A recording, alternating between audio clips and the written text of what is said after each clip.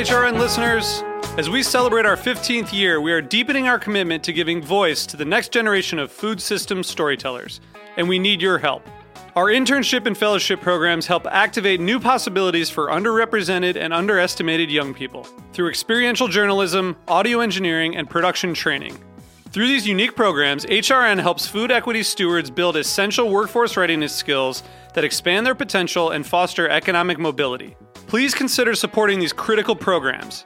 And with a minimum donation, you can be entered to win a dinner for two at an amazing restaurant in one of 8 cities and tickets to a concert at a great venue in one of those cities.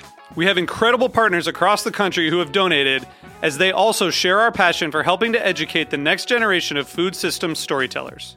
Check out heritageradionetwork.org/15 to donate and enter to win today.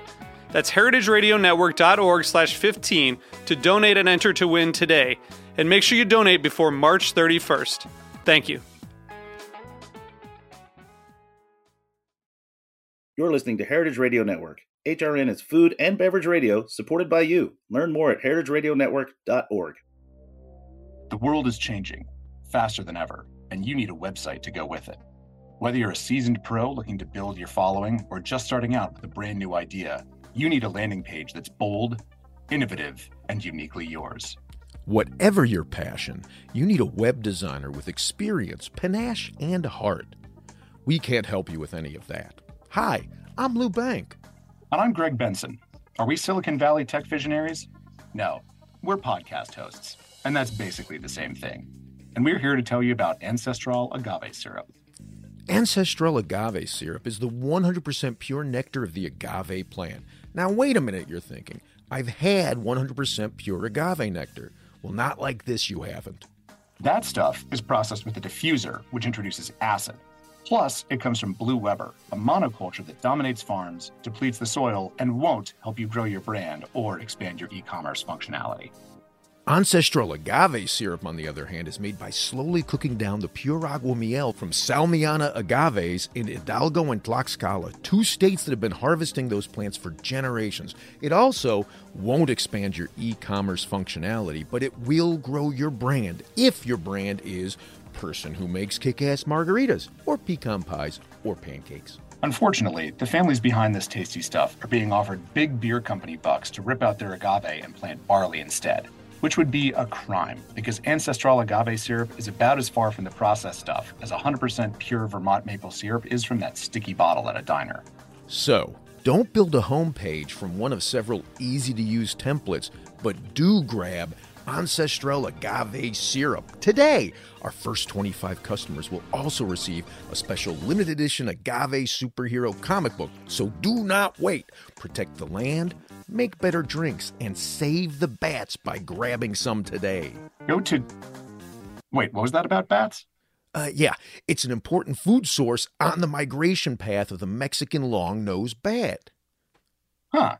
Yeah, the flowering stalks of the agave also provide protection from predators. Oh, that's cool. Should we get back to the ad now? Yeah, let's do that. Go to ancestralagave.com or click the link in the show notes to grab some today. Ancestral Agave Syrup. It won't help you build a beautiful website, but it will make your cocktails taste really, really good. So you don't shun the devil with your rock and roll load. Knows that country music's gonna save your soul. The devil finds his groove in them rhythm and blues that sound.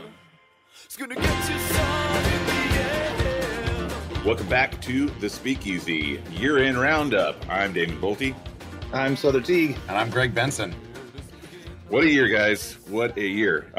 This is the show that we do every year at the end of the year where we kind of recap. And I've said it on the show. I've been doing this for over a decade now, something like that. And I can't remember exactly who I heard this from. It was either Oprah or Martha Stewart, but it's this thing where rather than making New Year's resolutions, and this is not a cop-out, you kind of file away all the good things that happen throughout the year, and then you kind of bring them back out. And it's more inspirational than, creating a list of New Year's resolutions that most people don't really follow through with. Like sometimes people, I'm going to do dry January, but they make it to January 5th, and then Right. But you never know what's going to happen. That's kind of the thing about this. You never know what's going to happen in life, and things change, and so maybe your resolutions get kind of sidetracked or whatever. But the cool thing is about the never knowing what kind of things are going to happen throughout the year is that you can look back on these things, these accomplishments and just fun things that happened, and puts more of a positive bent on it, And so like this is always one of my favorite episodes because there's a lot that we've covered this year. And Sure. there's Greg, I know that there's one that we were talking about last year that you were like, I can't believe we're going to be talking about this today, but why don't you get us started off with our 2023 year-end roundup, and what do you got for us, Greg? Yeah, well, so last year, we devoted a lot of time talking to the unexpected trend of the year of like, whoa, this kind of came out of nowhere and crashed into Earth like the asteroid that killed the dinosaurs. And we're like, man, wonder how long this espresso martini thing is going to stick around for. And 1 year later, here we still are. I worked my first Saturday behind a bar since March 14th of 2020. A couple weeks ago. It was not SantaCon, thank Christ. That would have been a real throw you in the deep end sort of thing. But there was a while there where I was just thinking of that line from Barbie of like, my whole job, it's just beach. There was like a good 2 hours there where it was like, my whole job, it's just espresso martini. That's all it is. I am a vehicle through which the espresso martini flows. I am no longer a man. I'm just a conduit for the espresso martini. It's nuts. And I'm impressed by the staying power of it. And I'm also really pleased because I feel like last year, a lot of your, air quotes, serious bartenders were kind of shitting on this drink a little bit. And I think it's kind of entered an era where it's an era of maturity, I think. Right. Maturity, we now stack the top of them with shredded Parmesan cheese. I was going to say, yeah, we even had High Proof Preacher on here, the source of the espresso martini with Parmesan to in part account for himself. But also I think that's a mark of the fact that this trend has not even just legs, but just kind of an era-defining quality to it, which I find very interesting. Sure, the mixture of uppers and downers. We've seen the re-rise of other coffee drinks like the Carajito and any number of your Irish or Mexican or whatever coffee variations, and then I don't know. Better than a vodka Red Bull. That's all I'm saying. Yeah. Well, and here's the weird thing. Here's the weird thing about that is that a lot of people that day came up and asked for a vodka Red Bull. And when I said, I don't have that, or a Jaeger bomb, I did get a few. And that was one of those things. I'm having these moments all the time. Because again, I hadn't bartended in about 4 years. And so I'm having these moments where I'm like, whoa, the kids are still doing that, huh? Like Jaeger bombs, people apparently are still a thing. Where are you bartending? Are you just TGI Fridays in like Midtown? Or like what? Bolton and Watt, dude. Bolton and Watt. It's Greg's at Bolton and Watt, just down the street. The finance bros, how we love them. But when I told them, I'm like, dude, I can't do that for you. And in my head, I was like, and also like, I'm not 19 anymore. They would be like, oh, okay, you don't have Red Bull? Well, just give me an espresso martini. Like it's one of those rare cases where you tell someone that you don't have the classless option. I'm like, well, I'll go for the slightly classy one then. Yeah, I guess if I'm gonna have to watch people drink uppers and downers together, I'd rather see it be coffee than a Red Bull. So nothing wrong with that. Let's try and resurrect the Spanish coffee, the one that you you set on fire and you caramelize the sugar to the outer rim of the glass. Oof, let's actually not. I don't want that one can come into play. Yeah, that's gonna melt down it'll melt that sugar, but it's gonna melt down the flow of the bar as well. You kind of have to have that be your thing, like going to Buena Vista Cafe here in San Francisco. It's like, there's the guy, the older bartender, I forget his name, but they call him the Magic Man because he does magic tricks whenever he has free time, which he rarely does. But, you'll go there and you'll see like 30 Irish coffee glasses lined across the well, like where he's building the drinks, and he's just banging them out. But that's all they do there, basically. I mean, they have a full bar, but like no one... It's kind of a tourist destination to go get an Irish coffee. I mean, I certainly did my first trip to San Francisco, but that's their thing. So, I mean, I can tell you this, like, I know Southern, you don't drink coffee. I don't either. I used to. I found out that I'm actually allergic to it.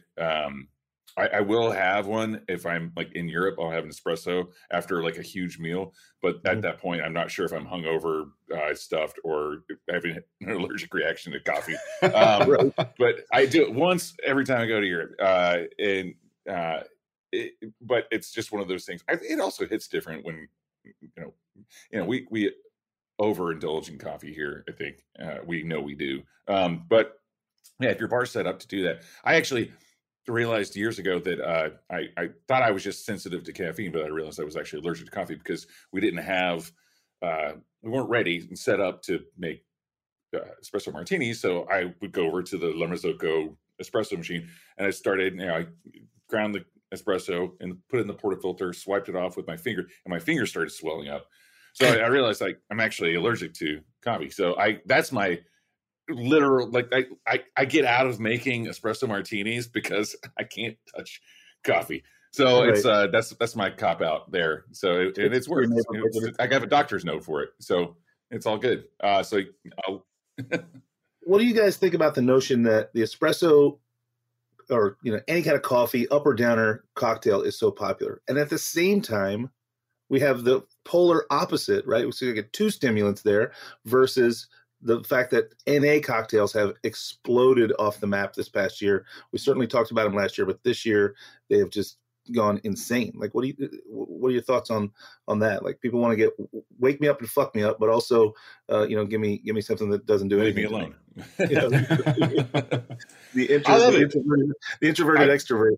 Yeah, I love the trend. I mean, like, and I hope it's not just a trend. I mean, like, the cool thing is, I have a bottle of Wildertons from Pacific Northwest. They actually this summer, they just opened the first distillery tasting room, non-alcoholic distillery tasting room. That's incredible. I mean, like, to see I was thinking about this a few years back when we started seeing there's a couple of non-alcoholic spirits on the market, and I was like, man, I really hope this takes off, and it seems to have done that. I mean, like, just in this past year, we've got a billion new ones, man. And it's, I've been getting sample bottles from the different brands that we've interviewed on the show and others that have reached out to me on the site as well. And there's some really cool stuff out there. I haven't really quite figured out the whiskey thing yet. I've tasted all of them that are out there, and they all kind of rely on capsaicin. So it just tastes like spicy tea. Right. So I think we're gonna, as with anything, there's always a rush to market for a consumer demand, right? The consumer is obviously demanding NA, so now there's a rush to market, and people are bringing out whatever they can to capture those dollars. And what'll happen is the sort of lesser quality ones will shake out, and the bell curve will take maybe a few more years, and we will 100% crack the code. I don't think for one second that in 5 to 8 years, you'll walk into any bar and there won't be an analog for every spirit, and they'll be good, right? We're getting there. We're starting to see that. We already saw some shake out that have already come and gone, flash in the pan, disappeared. They made their money and they got out of the thing.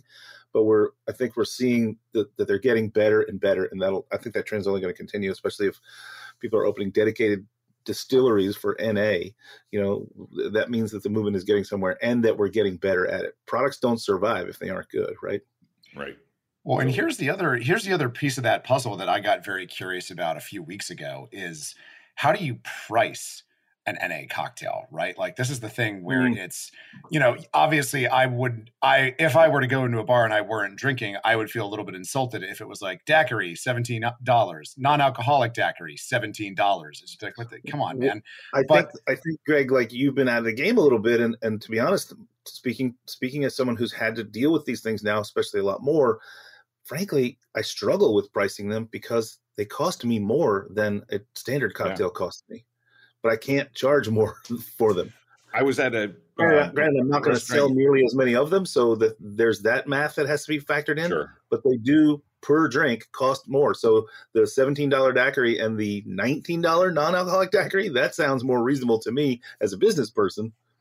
Yeah, I mean, we think about this on the business side just for a moment. Like, there's and this is like, it's clearly different state by state, but I mean, there's case break pricing for spirits. The more you buy, the better deals you get on it. Sometimes Right. there's flex deals where you get like, you buy 10 cases of this, they give you 2, like, and there's a way to like bring down the cost of an alcoholic cocktail. That's not happening with the non-alcoholic companies because Right. they're all new and they don't have that large distribution and sales number that helps them like kind of shave a little bit off here and there.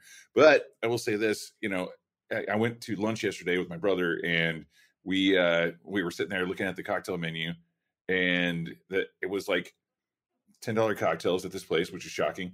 And the non-alcoholic cocktails were $14. And I was like, my brother was like, what the fuck is going on here? Why are they? I was like, well, because look, they're using, and I'm not going to name any spirits because or non-alcoholic spirits because it doesn't matter.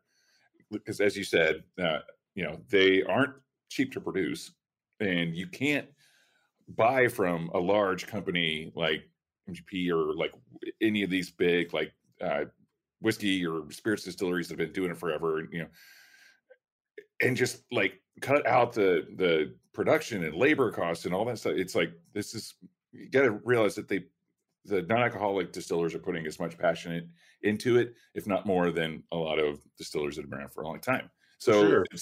that's probably one of the biggest factors here.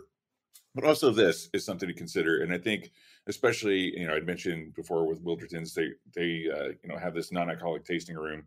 And we're going to start seeing more of that. I know we for sure are. And that's really about the space, right? So I remember Aaron Polsky, our buddy Aaron Polsky of Livewire Drinks. I remember years ago when he was kind of starting to develop flavor profiles for his canned cocktails, which is another thing that's really blown up this year. Of course. He was going through this moment where he was like, he wasn't completely sober, but he said that he had changed his drinking style and it had to be very intentional. So he said, I'm not drinking just to drink. He's like, it has to be an important moment with friends, like a good meal. It's like, I'm not just going to go out to a bar and just order a gin and tonic or, whiskey soda or whatever, just to have a drink in front of me. It's like, it has to be something. He also said it has to be, if I am going to go to a bar and just order a drink, it's got to be something that I would never have ordered before, something completely off my radar. Mm-hmm. And at that point, it's almost like more like field research and kind of like, following what's trending on the market, and that's more R&D, So I think that's something kind of going back to what we were talking about before about like non-alcoholic drinking versus alcoholic drinking and like your espresso martini, your uppers and downers versus just leave me alone. It's like people just want to like it's about people, people want to be, people need people don't need alcohol, so we need each other. That's why we have bars. You could buy all this stuff at the store and go home and put on a George Jones record and just cry yourself to sleep. But it's, we go to bars to be with people. And I think that's something we're going to see. Remember there was a bar in the Bronx or in Harlem that was, it was attached to a church. It was all non-alcoholic cocktails. And it was like a speakeasy that had jazz bands. There was an article that came out in Imbibe like 10 years ago about it. I don't know if it's still around. I think it might be. But I think we're going to start seeing like non-alcoholic cocktail bars. Like that was way ahead of its time. And there wasn't enough, NA spirits and these really interesting ingredients to use back then. They were just doing it and really blazing a trail. But I think we're going to really see not just having the non-alcoholic cocktails integrated into menus. Not, we talked last year about rather than having like the kids table section of the menu, with non-alcoholic and low ABV cocktails, it's like integrate them into the full cocktail menu and then put the ABV next to it. Don't have a section that's like, oh, I've got to go over here now. It's just, it's more integration, I think. Yeah, I mean, listen, I'm in the East Village. Greg's working in the East Village again. There's a bar in the East Village of New York City that's 100% NA. Hecate, Hekate. It's over on B between 10 and 11. And, like it's thriving. It's doing well. It's a busy spot. People want to be included and they don't want to drink. I mean, we We can not like it. We can stomp our feet, or we can recognize it and get on board and be of service. I love it. Yeah. Yeah. Well, and I think also if we're kind of searching for, part of the reason we like to do this show, I think we started doing it in 2020, just mostly as a kind of like, what the hell just happened show. Yeah. And also because our last guest of the year canceled at the last minute. But it has since gone on to become a beloved tradition. And I think part of like what I like to do here is kind of take a moment to really, seriously look back at the last 12 months and kind of think about like what people have been doing. And, if we look at the shows after that, like 2021, we were still kind of like tentatively poking our little prairie dog heads above the surface. 2022, we were all living like we were never going to die because we were sitting on all those stimulus checks and 2 years of paychecks that we hadn't spent on vacation. So I was just everywhere. And I know you two were as well.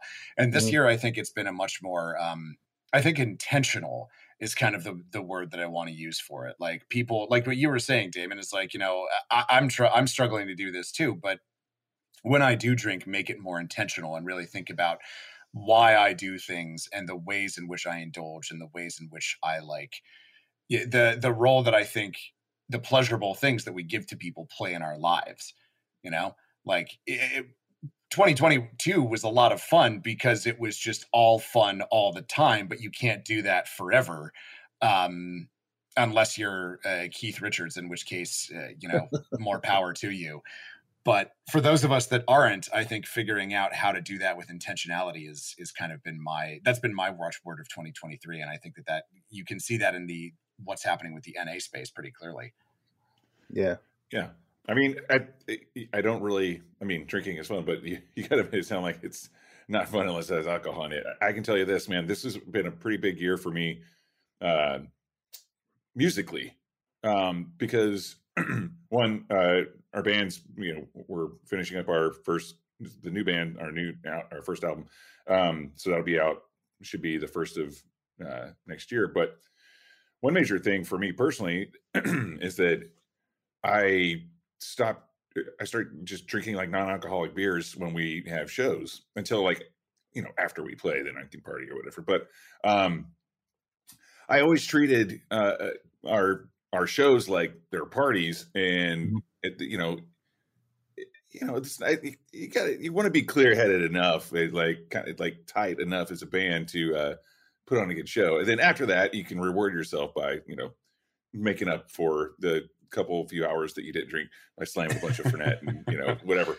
But it's made it, I've really realized how much of a difference it makes.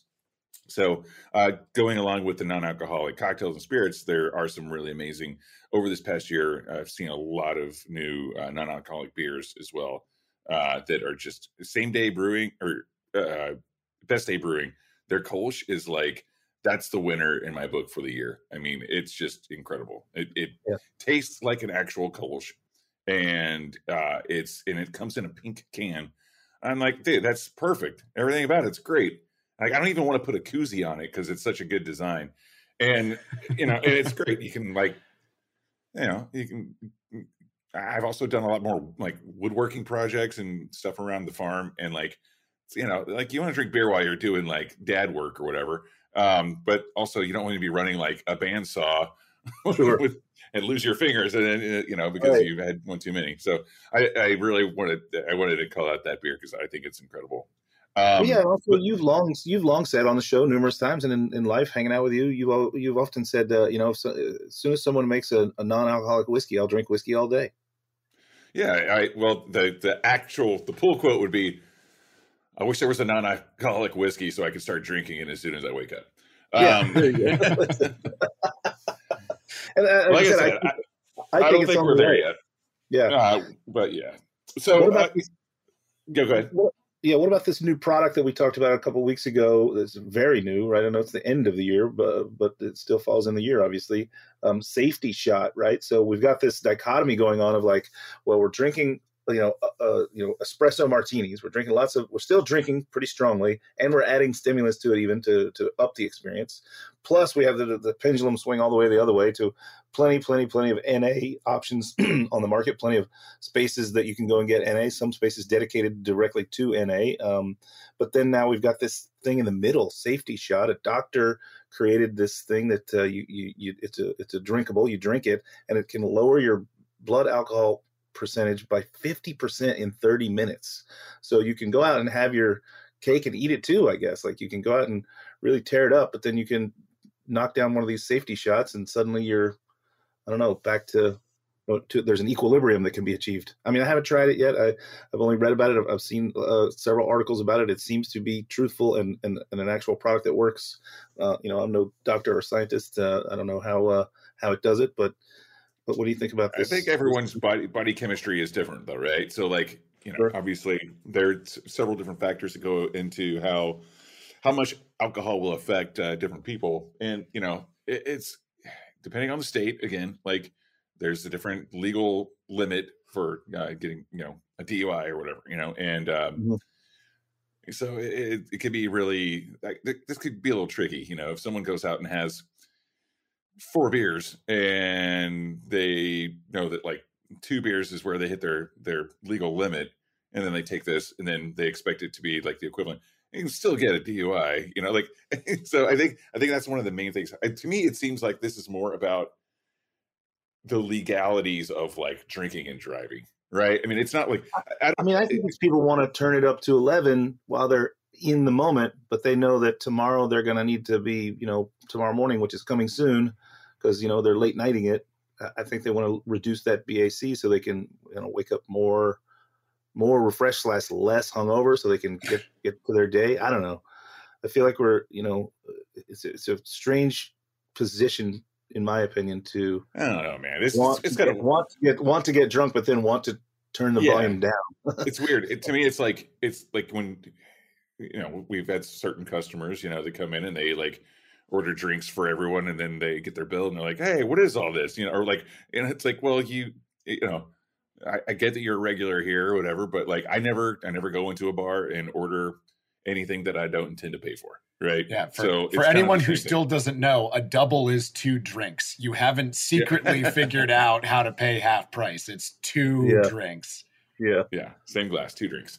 But yeah, you know what I mean? It's like, you kind of like, you should expect whatever you're asking for, you should kind of expect that to be the reality. Right. So I don't know. I think that that's going to, upping check averages, is that something you kind of mentioned before? Like, does it matter? I would rather not deal with like really wasted people to make more money. I'd rather them just be like, just be chill about it, But yeah. I don't know. I mean, these are the places that you and I operate, and but there are places out there who are all about getting you as turned up as you want to get.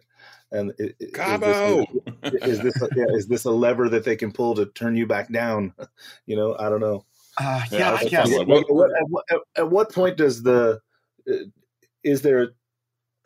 I'm just thinking of this as we speak here, but at what point do you say to yourself, as the consumer, I want to order a double, but I want a double with a half shot of safety shot in it. So now it's a single, but I'm drinking a double. Yeah, and this is I know, and this is the thing, is like, I mean, I want to like this. I really, really do, because I can see a very obvious way in that it will keep people safer. And if it does what it says it does, I imagine that it will save lives. Like, there will be people who aren't driving drunk that otherwise would have. And obviously that's an extremely good thing. But there's just and I'm trying to say this without sounding like a boomer, but there are consequences for this for a reason, Yes. Like, no, agreed. Alcohol has consequences baked in so that where the limits are. Like, if people couldn't, look at I don't know. I'm just thinking about Wolverine right now. Like, he does all kinds of stupid shit because he knows that it'll just heal from it, And if everyone ran around doing that, the world would be a pretty reckless place. I don't know. That's just kind of my 2 cents on it.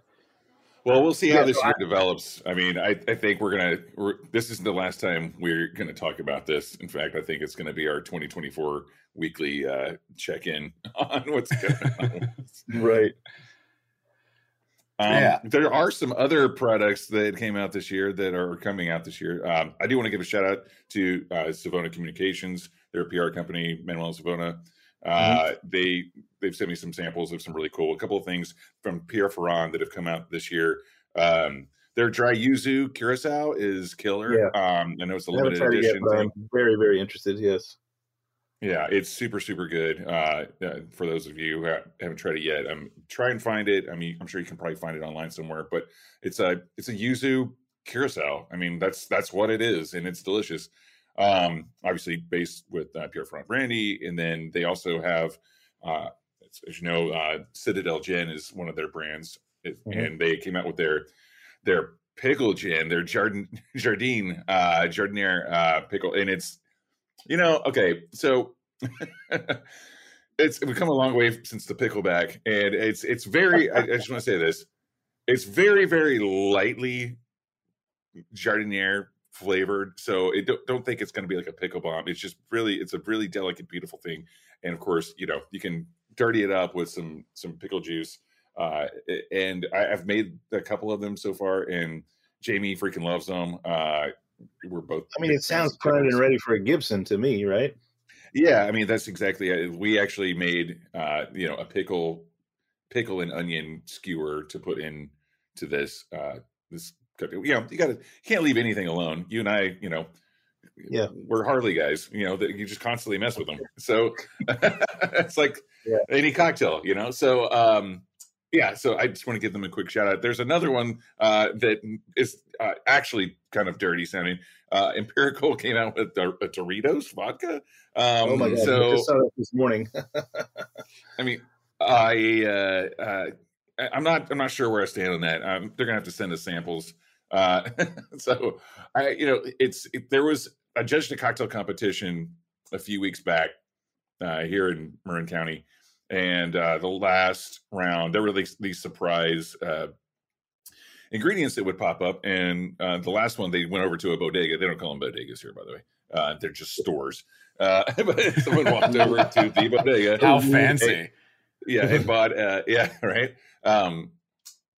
Just a bunch of just snack food from the bodega, and one of the things was like flaming hot Doritos, and they had to incorporate one of these things into or several of them into the cocktail, and they both decided to put these flaming hot Doritos in the drink, and it just did not work.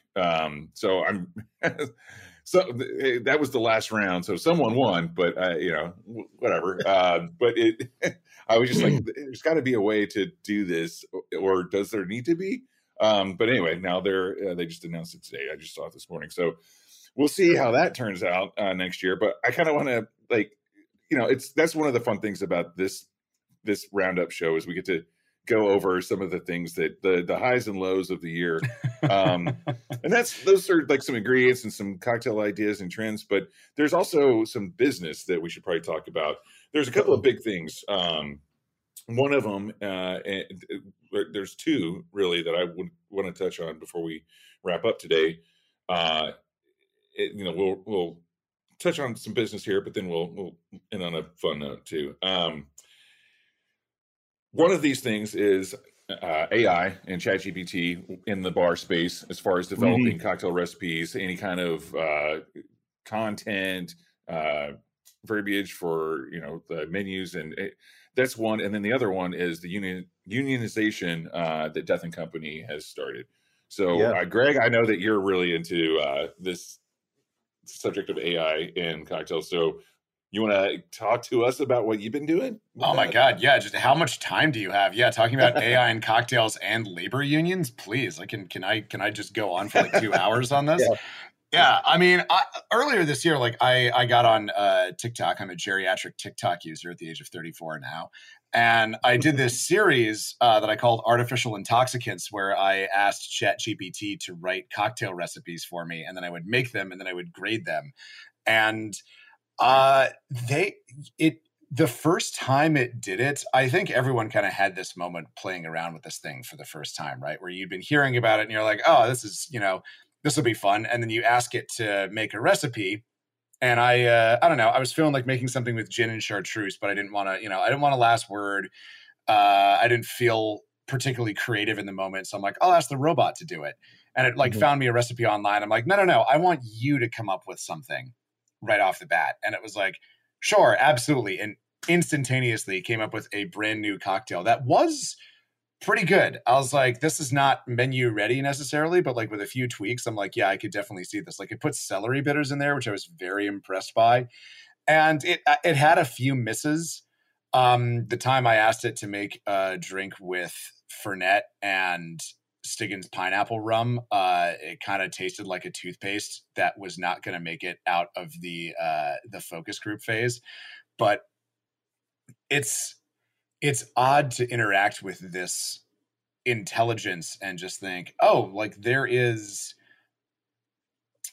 a way to do this process faster. And if we pair it with human beings, it can make some really tasty drinks. So it's not fully taking our jobs for now. It's just kind of where I'll leave that. Well, you used it for your TikTok and made some interesting videos and cocktails, but then I've used it. Oh, shocker. You guys didn't know I use this stuff. I've used it to generate this. I'm not actually here. No, I've used it to, we're working on new projects all the time, and we've been using the AI, image creators to spec out potential layouts and designs for the new bars and restaurants. Right, it's super helpful. It's super helpful. It's like we can really speed up the time that in the past maybe we would go searching around on the internet for photos or screen grabs of things that we create a pin board that we could kind of like work from to create our design. Now what we do is we type in kind of keywords or whatever that we are looking for in a design. And then once we kind of like tap into something that's even remotely close to what it is we're kind of thinking, we can be more specific with our prompts. And suddenly then we've got a color palette. We've got maybe some design elements. Maybe we've got even like unique bar stools that we're like, oh, we could either have that created or we could find that bar stool if it's in existence. Or it's been pretty remarkable, to be honest, how certainly it's not doing the work for us, but it is speeding up the work. It is expediting the speed at which we can create the images that will eventually be the spaces that we're building. Yeah, and here's my whole thing about AI is that like I always say that like my take on AI starts out hopeful and then gets super dark. But essentially, I'm not concerned about the Skynet scenario. I'm not, because ChatGPT has shown that it is flawed, and there are weird things that it just gets hung up on. Like, for example, I did this one show called Drinking with Robots where I and ChatGPT got a similar prompt to make a cocktail, and we went head to head, and the robot absolutely kicked my ass. Like, I'll admit it was a busy week, and I kind of like, if I'd had more time, maybe I would have been able to come up with a better recipe. But ChatGPT came to fucking play and honestly just wiped the floor with my recipe. But I was talking to the guy who runs this show, and he was saying that they had a Father's Day competition recently where it was like design a cocktail around a TV dad. And he was like, no matter how much I pushed the chatbot, I could not get it off the topic of Phil Dunphy from Modern Family. For whatever reason, ChatGPT is obsessed with Ty Burrell's character from Modern Family. And he's like, I don't know why, it just is. So it's flawed. So I'm not particularly concerned that it's going to take over the world. What I am concerned about is the fact that human and AI pairings have been shown to vastly outperform human and AI pairings in just about every category, which is good for things that what we're talking about here, like designing bars, designing cocktails. Like you get the AI to automate the work that would take you as a human being forever, and then you add our own particular what's that thing called, the human soul to the project. But it also means that if bad actors wanted to say, I don't know, do January 6th, but right this time, it would be very easy for them to use AI to, create a diversion of some sort or create a bunch of misleading social media posts that drive people into a dangerous place or overwhelm emergency responses. So yeah, I'm not concerned about killer robots. I'm concerned about bad people with good robots. Mm-hmm. Yeah, of course. Well, I was talking with my buddy Drew Garrison. Yeah, he has a podcast called The Good Bottle. He and Chris Sinclair. They're based out of Sacramento, and we met up in Napa on Thursday or Friday, and he was talking about using AI. Like, basically, he said, doing the transcribing like his episodes and trying to figure out and do edits and things like that. He put it in GPT, and what would take him an hour took like less than 5 minutes, and it actually pulled quotes and like all this stuff. And it's pretty crazy, man. So like I agree with what you're saying, Greg. Obviously, I agree with you because you have the facts that human and AI pairing is going to outperform everything. So that's the thing. It's like, again, well, even that, what you just said, I'm certain he didn't just take the copy from the AI. I'm certain he went back and edited it, right? So there's a little bit, yeah. Thanks for banging this out. Let me tweak it down, close. And now it's done, right? Yeah, pretty close and very quick. Right. So that's the kind of idea. Just like kind of not relying on it to run your program for you or create a program. I think that's one of the biggest fears for us that we haven't really talked about yet. It's like, because we do like consulting work and we create these, and so you want it to have a human soul to it, whenever you come up with these recipes and ideas. And I think that's where people kind of become afraid of it. And I think once you know that it is a tool like any other tool, it's to help you figure the thing out. Then you're there, because you still have to sign off on it at the end of the day, right? Right. Yeah. So yeah. So I'm excited about it. We're gonna be, this is another thing that we're gonna talk about in a year, or maybe we won't talk about it. We'll have our robot counterparts talk about it exactly. with each other. Yeah. But it's something we're gonna see a crazy year of AI for our industry and everywhere. Anyway. Yeah. So, and that said, I mean, if the robots unionize and take over Death and Company, I will be really pissed off. But let's talk about that for a second. I mean, like, I know we talked. I think it's something that is really important for our industry. We're not the only. We're damn near the only industry that hasn't really adopted such things. And service as a whole has, right? Service as a whole has. We've seen, Starbucks is starting to unionize across the country, and that's great. We've definitely had in our sector, mostly in hotels. Hotels have unions, and if there's a bar in the hotel, they're unionized. But this is, I think, the first time we're seeing it directly in craft cocktail, right? If we want to really focus down on what we consider that we're craft cocktail bars. And I, for one, am like, and I think we all are. I don't want to speak for both of you, but I think Greg and I have talked about it. But I'm on board. Like, I think this is the right direction to go in. Protection for workers, and being able to have collective bargaining chips on the table, so that you don't feel like you're just left in the wind, especially in a field like ours, which is notoriously and historically a little bit transient. People come and go, right? You work somewhere for 6 months and you move on to the next place if you want to, or you maybe you stick it out. But generally speaking, we don't see a whole lot of folks in our industry who make a career out of standing behind one bar, and maybe this will change some of that, right? Well, not even transient industry. I mean, this is the thing the reason that I was most surprised about it is I think that it flies in the face of what I've always considered some of the more conservative flavors of bartending. And I mean, like, most of at least the bartenders here in New York City, we're all a good bunch of, granola chomping, recycling, Elizabeth Warren voting liberals. But I think that there is a certain sense, especially when you get into these craft places that take this, things incredibly, incredibly seriously, of you got to pay your dues. You got to work hard. You got to work. I've worked an 18-hour shift, so I can tell you what to do and not vice versa. And I think you kind of have to break down that mindset of you have to have it bad because I had it bad in order for labor unions to really flourish. And frankly, I've always thought that attitude was pretty unattractive. So I'm glad to see that the sign of unions in our particular little corner of this industry is very heartening to me, because it means that perhaps that sort of frat boy hazing attitude is on its way out. Yeah, and it should be. Like there's that comic that went around for a while, that comic strip where, it's a guy who's like gets the bad news that he's got cancer. Then the next frame is like he overcame cancer. Then the next frame is like, if they come up with a cure for cancer today, boy, am I going to be pissed. Mm-hmm. Right. And it's like, no, that isn't how you should feel. You should feel that you stomped down the path so that the next guy behind, or you chopped down the path with your machete so the next guy behind you can stomp down the path, so the next guy behind you can maybe put stones down, so the next guy can put pavement down, so it gets smoother and smoother for the people behind you, right?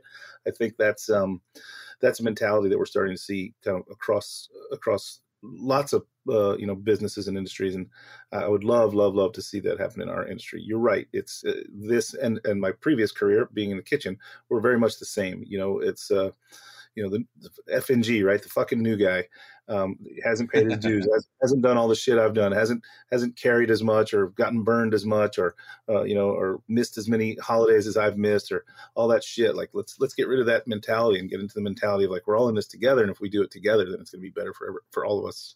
I don't know. I'm excited to see it, and I'm especially excited to see it because, again, not only is it dripping into the craft cocktail scene, unionization. What a bang to start with. A highly known, internationally recognized, multiple location. Granted, the unionization is only happening at the original location in East Village, but surely the dominoes will fall, right? So very high profile. It's not like it's just happening at a craft cocktail bar that maybe doesn't have a lot of notoriety. It's happening somewhere that's going to get a lot of visibility, and it's going to be a benchmark for us all to, I hope they don't fall flat on their face, because I think it's going to be the one by which others are judged moving forward. Yeah. And that's just the growth of the industry though. Like that's, we're just living in the most interesting time for a very long time in our industry, and seeing this happen right in front of us, and enough to have a cocktail show that won an award this summer, and that's like, right. Oh yeah. Oh, yeah. That old thing. That seems like a long time ago now, but I mean, that's just like, it's just a sign of the growth of our industry. I mean, shit, like, I mean, there's that, and a lot of these things that are happening right now are continuing to grow and grow. I mean, look, we just found out that Drink Masters is going to be shooting their second season. They're greenlit from Netflix. That's big. That's huge. A lot of people were thinking that there was, talk in some circles are like, well, I don't know if it's really something that a lot of people can like understand. Or like, no, just trust me. There's going to be a second season because this Drink Master show has legs, right? So, I mean, just seeing like the amount of media attention that like LP and Kate and Suzu, like they're just all over the place these days. And I'm like, you're right. Like, it's amazing. It's amazing. So yeah, I mean, we're seeing it all unfold right now. I can't, 13 years ago when I started this show, I never would have thought we would be seeing the things that we just talked about in the last 3 minutes. You know what I mean? So It's like, it's just really cool and exciting. And I always say that, and I know I sound like a broken record, but what a great broken record sound. It's all positive. And that's why we do this show, that's not just this show, but this episode, to recap what's happening and also to be able to look forward to next year and talk about, in 1 year from today, we'll be talking about all this crazy, amazing development and where it's gone, in 12 months. So really cool stuff, guys. Yeah, man. Hell of a year. And, looking forward to the next one is going to be just as great. I want to keep on keeping on with this, with what we do, both on and off the air. I don't think any of the three of us are in this for glory or for money. We're in it because we enjoy it, and we enjoy sharing these things with the people that we get to share them with. And I feel pretty grateful that that we're afforded this opportunity all the time. So I don't know, I'm always happy to be here. Yeah, man. Definitely. I'm always happy for the show. This is, and especially this, this one at the end of the year as a good chance to kind of like look back and sort of take stock of like, whoa, what just happened? But also just the opportunity to do the show with you guys and to continue doing it. And the fact that we, there's a really nice plate sitting in my apartment right now to prove that, what we do to getting the chance to talk with you guys and some of the leaders in our industry like means something and reaches people. And I think that's a cool thing that we get to a cool little luxury that we get afforded to do in our lives. Absolutely. And, I will say this before we go off the air. We couldn't do it without our amazing team at Heritage Radio Network. Yeah, absolutely. We got Armin running the show today. Yes. And, they're always there for us. In fact, sometimes when they shouldn't be, like today, or we had to move the schedule around a little bit. So we do thank them for being there for us, and great company to work with. And, again, we do this because we love it. Heritage Radio Network is a 501c3 nonprofit organization. So yeah, we do this. It's all passion. It's all driven by passion. So I want to thank them, and thank you to all the listeners who are sticking with us through all these years and through especially this year and beyond to next year. And so I want to say at the end of this, happy holidays to everyone. Happy New Year. Because we won't be with you until after that. It's my favorite holiday. It's food and sparkly things and drinks with your buddies. So yeah. and less family. Kidding. Sorry, Mom. But on that, I want to say happy holidays and happy New Year to everyone. And thanks for listening to the Speakeasy. Until next year. Cheers. Cheers, everybody. So you don't shun the devil with your rock. The Speakeasy is powered by Simplecast. Thanks for listening to Heritage Radio Network, food and drink radio supported by you. Keep in touch at heritageradionetwork.org/subscribe.